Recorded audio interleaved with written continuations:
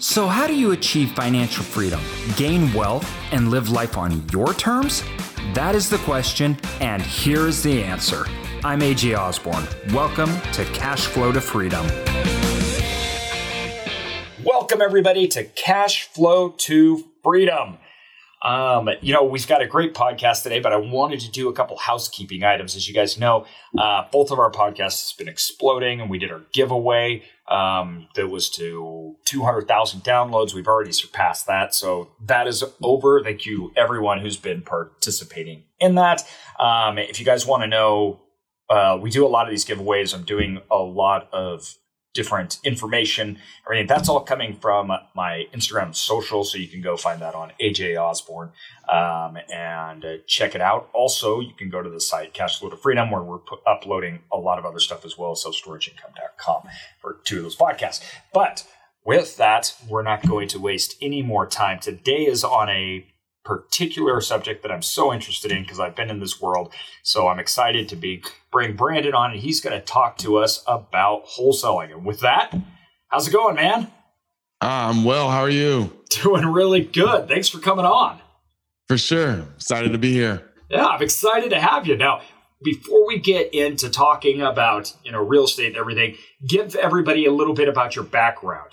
Where'd you come from? How'd you get into this crazy game of real estate? Tell us a little bit about you. Yeah, for sure. So I'm raised here in Stone Mountain, Georgia, right outside of Atlanta. And, I started actually my college years here, but transferred up to Purdue University and where I graduated and got right into the corporate world. First job out of college was with the H.J. Heinz Company. I was going to be in a leadership rotational program, 3 different jobs, 3 different years, 3 different states. And then they moved me out to Illinois, Iowa, and they got acquired. And so that completely derailed that program. I found a local job, Kraft Oscar Mayer, worked there for a little bit, and they got acquired by the same company. Now they're the Kraft Heinz Company. And I had an opportunity to come back to Atlanta to work with Talenti, which, 3 for 3, they got acquired as well by Unilever. And I was fired, which, that literally happened 2 weeks after I had gotten married on October 10th, 2015. 2 weeks later, I'm fired, got a young son, and didn't know what I was going to do. But I called a buddy that I met in Pittsburgh with my Heinz years and said, hey, man, you always used to talk about real estate, how this was your thing. Like, what is it all about? And he said, man, I've moved to Atlanta. I'm actually in your city, and I'm working with this mentor program. This guy says BAM all the time and super excited and infectious. That guy ended up being Tom Kroll with Wholesaling Inc. And so I started hanging out with him, driving for dollars, listening to the mentor program in January 2016. And, that set everything up for me to just jump into real estate. I had been applying for jobs, but I was so bought in and I always wanted to be an entrepreneur. I even did an entrepreneurship certificate program, 15 credits at Purdue. And so this was my big break. So that year, 2016, that opened the door for real estate for me, specifically wholesaling. And I haven't looked back since. Now, wholesaling, explain to me, I think, why you picked that way. Okay, so, you're trying to take control over your life here. Obviously, 3 for 3 on that. You're now married. And Right. There's a lot of different areas in real estate you can go to. What drew you towards the wholesaling part? Yeah, look, it was the only option that I had at the time, somewhat, but it's marketed or set to be the way that you can get into real estate with little to no money down, right? Yeah. And that's what I had, little to no money. And so it just worked out. Single family is I think an entry point into real estate on the whole, and then wholesaling as being kind of the art of finding off-market properties at a discount. Yes. It just made so much sense to me. And I took it and ran with it. That first year, I did 6 figures. because I had a strong mentor that led me down that path. And so, it made sense. I did my first deal, got my first contract. I started in January, got my first contract in February. By March 6th, 2016, I had done my first deal for $15K. So that was the path I was going to go down. It was pretty quick results. I think this is one of the things that I love about wholesaling. First of all, for any real estate investor, you need inventory, right? You need deal flow, and you also need capital. And I think this is what I love about wholesaling is, first of all, it creates pipelines and it teaches you the skills to go out there and find and get those deals, which is so critical, right? If you control the deal, you control everything. And there's all these options are open up to you. But particularly people starting out, this is a way to generate revenue and generate a lot of it that can be allocated then into other deals or real estate assets, right? Like I got started in sales, which is similar to wholesaling, right? I'm out trying to get the sale. I'm out hunting for the deal, right? Because I need that deal to generate that money. And what it teaches you too is it teaches you to eat what you kill, as we call it in the sales industry, right? Like you get paid by the work that you do. And I love that part of the business because 100%. That gives you control, right, over the future. And you want to make more money, you can go get more deals. And not only does it give you control over kind of your future and what you're doing, but you're learning all of these skills in real estate. When you're looking at deals, right, you got to underwrite that deal. So you got to know if it's a good deal or not. You got to be able to close that owner. And how hard was it for you to gain these skill sets when wholesaling? Like, was that something that you were totally at ease with when you started, or was that pretty uncomfortable starting out? Yeah, no, it was pretty instant that I had some success. And I think that lends itself to the amount of traveling I did, the amount of people that I met. I worked with, folks in Germany with Heinz, going to school in the Midwest, understanding the ag industry and, good friends that, came from farming backgrounds, working in the plants in Pittsburgh and then Illinois, Iowa border in the Quad Cities. But being from the South, it opened me up to, understanding, different people, being able to communicate with different people. And, early on in, my first deals, this is a people business. And so it's, communicating with folks, being able to build rapport, and ultimately getting them to want to do business with me.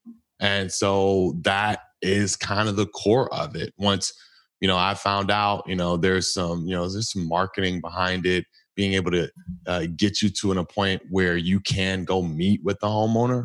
But once I got there, it was just having a conversation. And I was taught to build rapport by speaking about everything under the sun except for the property. And so building rapport was just kind of a natural thing because I had, been around, the country, meeting different people, being able to communicate in different settings, scenarios with different types of people. It just made it very easy. Okay. I got to stop you. This is gold. And I got to tell you, Brandon, you've nailed probably the most important part of real estate investing. I talk to people all the time and I'm like, listen, real estate investing is a people business, not an asset-based business. And when we're out finding deals on commercial, when we're out doing the wholesaling side, when we're doing all this stuff, investing and syndicating, it doesn't matter what it is. The first thing I tell people, if you're finding a deal, don't call somebody up and say, hey, do you want to sell me your house? Because people don't do business like that, right? People don't say, yeah, sure, I'll just sell you my storage facility. You need to understand those people. You need to understand the background. You need to understand the pain points, and you need to solve problems. This is sales 101, right? And when I was going out in my sales career, just exactly what you're saying, I didn't get the deal till after I worked, right? I didn't get the deal till after everything came through. And I didn't get the deal unless that person liked me and trusted me. So what you're saying cannot be like overstated. You hit it on the head, and I think you're right. That's been the key to your success, because the more you can relate to people, the more you're real, the more people look at you and trust you. Because, dude, that is, right? You can't fake that. That is not something people get it. They know you have to do it sincerely. You can't be a used car salesman or you're just not going to be successful. So 100%. How long you talk about the sale, you're building these relationships. What was the tail like? So as you're building out, let's call it your funnel, right? To get these deals and to sell them. What was the tail end? Like, how long did it take and how many deals did you have to talk to till you saw success? How many no's did you have to get? Yeah. Traditionally, right, you're going to get a bunch of no's before you get that first yes. But one of the things that my mentor always likes to say is that the anomalies happen in the outliers.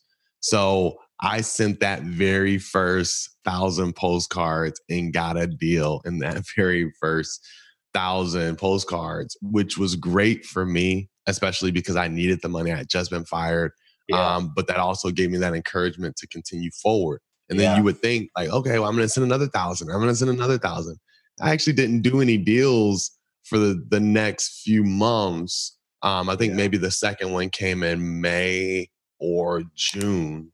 Yeah. But that was my initial strategy, was direct mail. And that can be tough because you have to send a bunch of mail, be super consistent to start to do deals. So that very first deal came so quickly, but the next ones did not. Yeah. And so I changed my strategy. That's kind of a tease, isn't it, man? That's like, you're like, oh, this is going to be great. This is going to be easy. Then you're like, oh, shoot. It was. It was definitely a tease. But there was a gap between that and the next deal with direct mail. But what I did was I continued to kind of learn and develop myself really through podcasts. I was doing a lot of driving for dollars, listening to different podcasts and Audible books. And I stumbled across a podcast. It was Rick Ginn, I think, being interviewed by Joe McCall, and talked about probate leads. And that really saved my business in that first year. Now, what is that? Explain that to us. Yeah. So a probate lead is when someone, dies or, deceased, they will somebody will petition to probate their estate. So all of their belongings, assets, bank accounts, et cetera, go through the probate process. And so there's somebody that has to go down and file a petition to either become the executor or the administrator of that estate. And so every time those records are filed at the county, there's a record of them, who is deceased and potentially what property they owned, and then who's petitioning to kind of close out their estate. And so you can reach out to those folks that are doing the petition and say, hey, I understand that, you just recently filed a petition to probate an estate. Would you consider selling the property in that estate? And it's a small amount of leads, but they're usually super motivated because they oftentimes have to sell or don't want to go through the process of or inheriting a home and upkeeping it.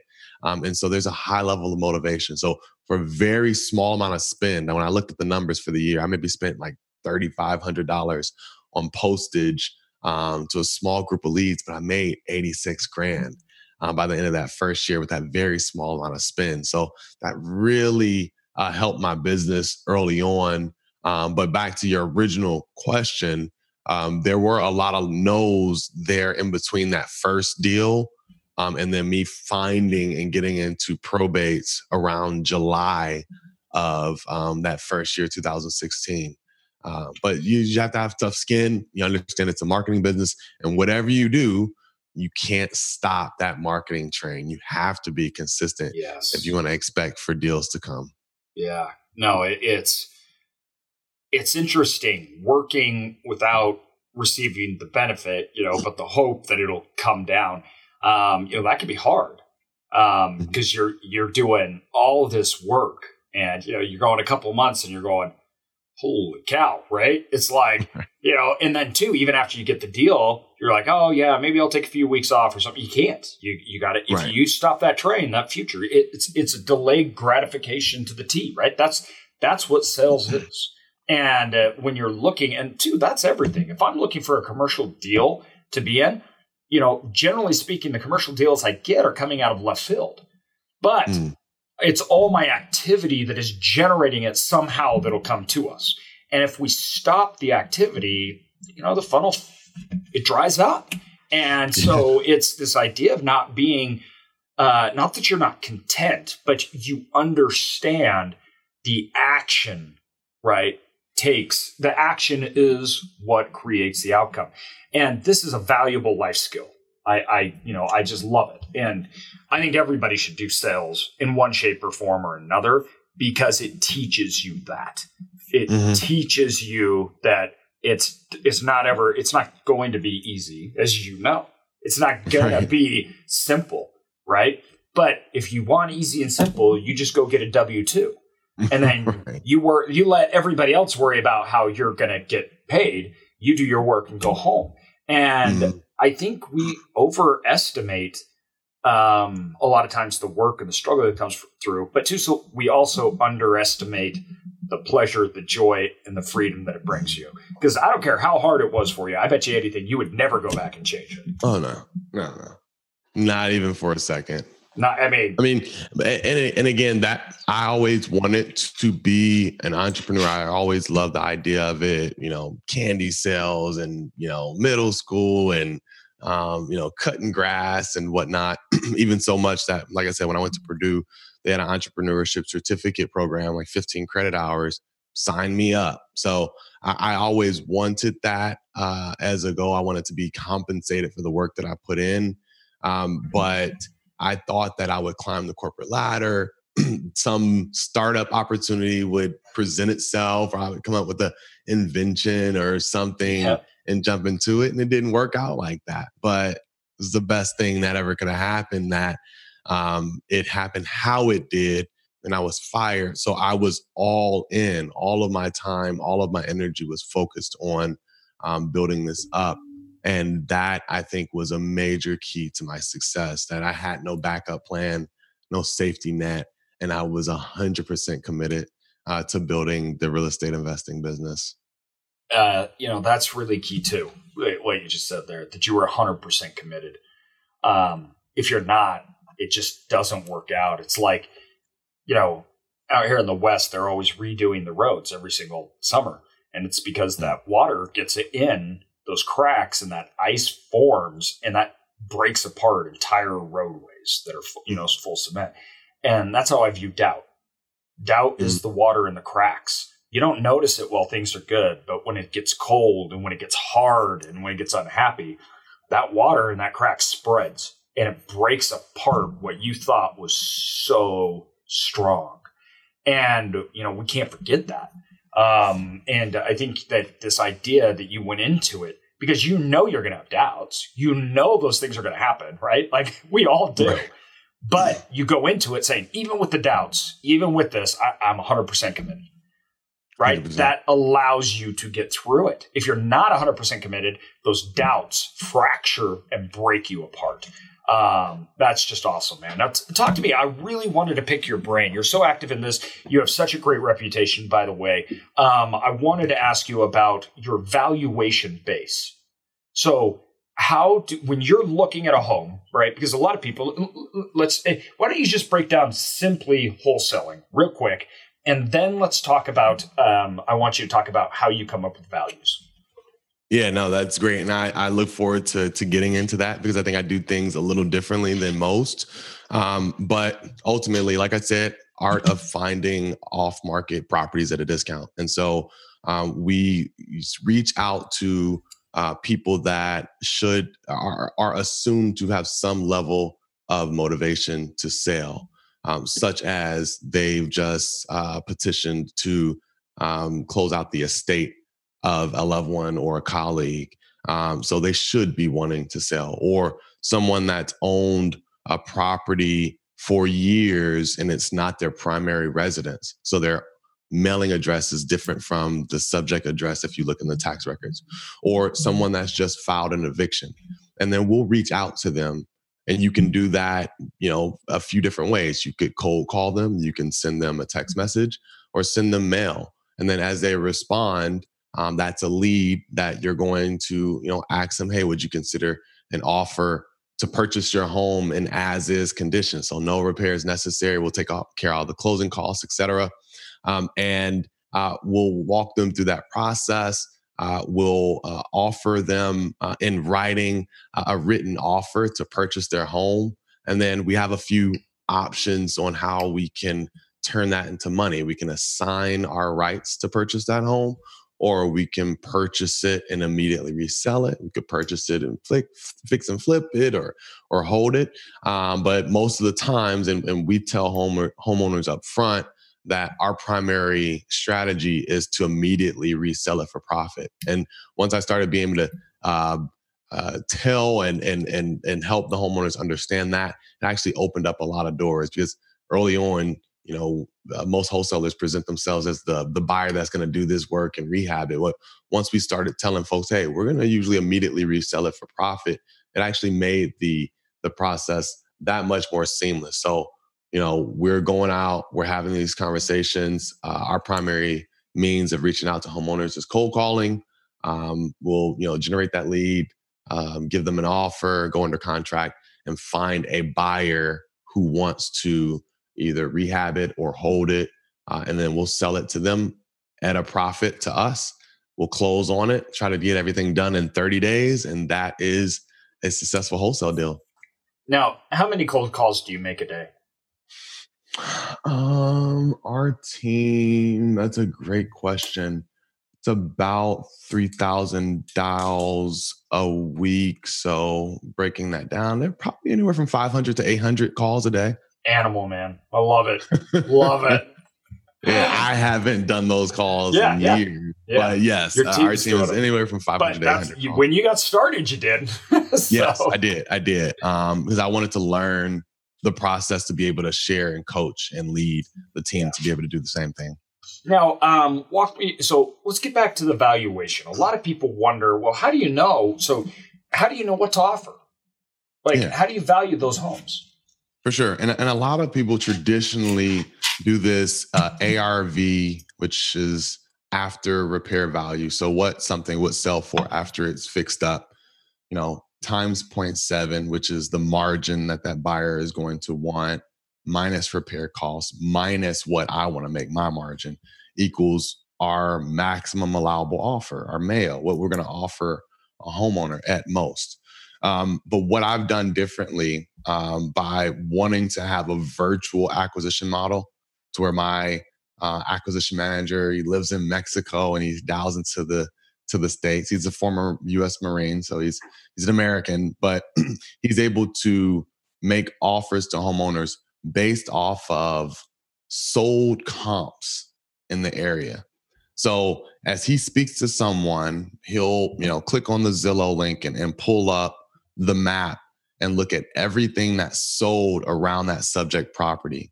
And he's going to look for a home that has similar square footage, similar makeup. If it's a brick ranch, he's going to also find other brick ranches that have sold. And what we do is we click into each of those sold comps and we look at the price history, because that usually lets us know what a home sold for that's now fully fixed up, what it sold for prior to it being renovated. And that then is the price that we'll likely be able to sell our subject property to at if it's a similar condition. And so we just base our offer price, $20K under that.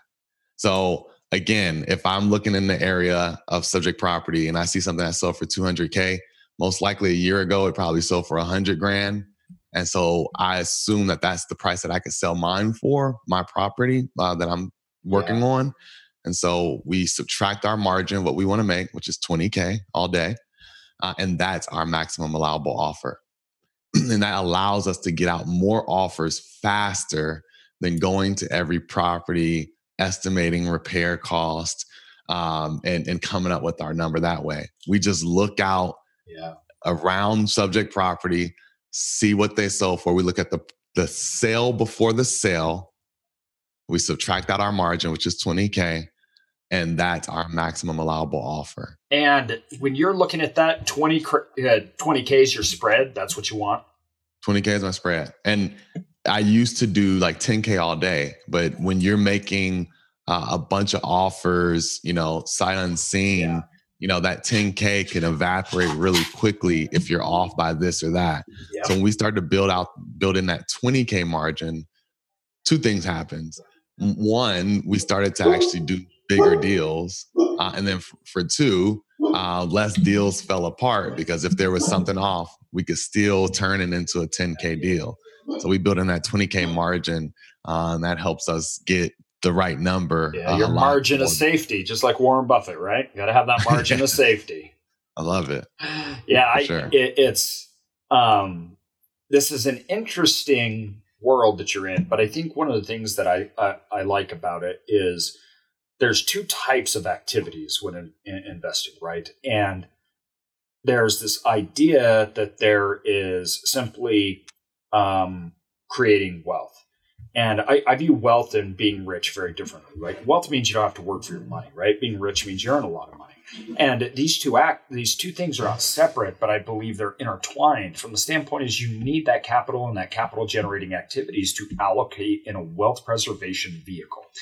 And for individuals that don't know how to gain massive wealth and do it quickly, right? There's a lot of things where you can do a very, very slow way. This is a way, though, that you can get generating, pay yourself, and start allocating capital into assets. So you don't know I don't have all the money to invest. And you're like, well, nobody ever does. You got to get out there and you got to earn it. You got to figure it out, right? And this way, you're like killing two birds with one stone, because you're out there making the capital and you're also seeing the deals. Now, you're like, what you know about investing in single family homes, like, you're talking valuations, you're talking spreads, you know what needs to be, you know what those things can rent for, right? You're primed to be allocating capital into all sorts of assets. You understand the game. So it's like you're just leaping forward, right? Instead of just using a W-2 where afterwards you're talking taxes, everything else you got to pay. Then you get whatever's left over to put in. You're out generating your own income through your business that you can expand and grow, and your income grows in line with it, right? Mm-hmm. Then that opens all sorts of possibilities for you to continue your wealth growing model. It's like hyperspeed for wealth, right? Love it. Love it. Yes. Been able to find some great deals along the way. Single family and multifamily. We took down three duplexes on one lot and held them for a bid. And we ultimately ended up selling it. But, there's going to be a phase where, instead of wholesaling everything, I'm going to be looking to acquire everything. And so that if we continue this marketing train, there's just a countless number of opportunities that, are able to be presented. And I honestly think that this skill is transferable to multifamily and commercial as well, just with a little bit more knowledge and how to underwrite those types of deals. But the skill set is there. Yep. I agree, man. I totally agree. Well, okay, man, tell us what's your next steps? What are your goals? We're kind of talking about this transfer and everything. Where are you going with your company? What are you trying to accomplish?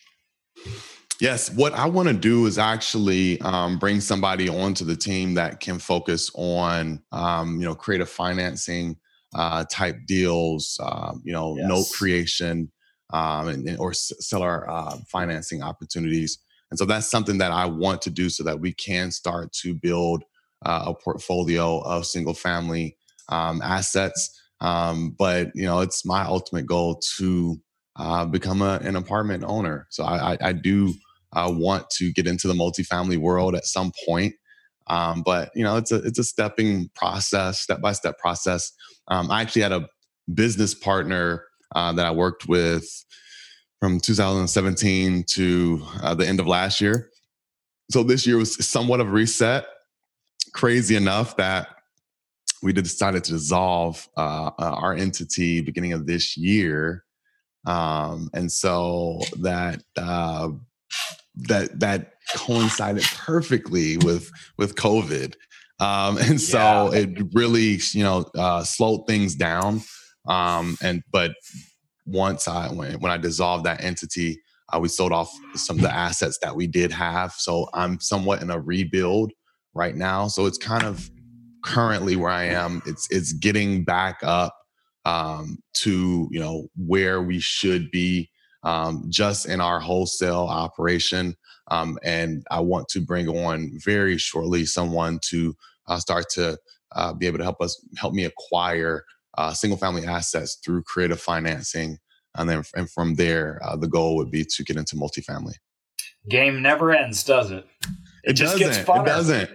But so in addition to that, and if you see the sign REI Live, last year I had the opportunity to work with a good buddy Brian Tripp, who has the REI Live brand. There's an REI Live Sarasota, Columbia, Birmingham, and Atlanta. And that opened the door for me. I took ownership of the REI Live Atlanta brand here last year in March 2019. And that opened the door for people wanting to learn more about how to start their wholesale business. And so August of last year, I started a coaching program. And I've gotten a name that really fits just in the past coming months. That is Send More Offers, because that's my model. We lead first with our offer, using the same method that we just talked about regarding valuating homes. And that's how you can send offers faster while you're on the phone with your initial upfront conversation. So now that's another a big focus of mine right now is, building out the coaching program, working with the early students up front to get them to some level of success. So I'm really excited about that as kind of my other frontier into being a real estate coach and mentor and helping others achieve their goals. That's awesome, man. That's awesome. Well, where can people go to find you? So anybody interested, where they can go? Sendmoreoffers.com. Sendmoreoffers.com. You can learn more about the program, but there's also some social links at the bottom of page one if you want to DM me or reach out via social. Sendmoreoffers.com. Awesome. And we'll have that in our show notes as well. And hey, man, you're out there. You're killing it. I love it. I love what you're doing. Thanks for your time. And thanks for coming on here to share your knowledge. I appreciate it, Hazy. Thank you. Thanks, everyone, for listening to this episode of Cashflow to Freedom. Be sure to subscribe to us for more, and feel free to check us out at cashflow2freedom.com, or find us on Instagram and Facebook. And also, if you could leave us a good review, that would really help us continue to build out our content and our community. Thank you so much.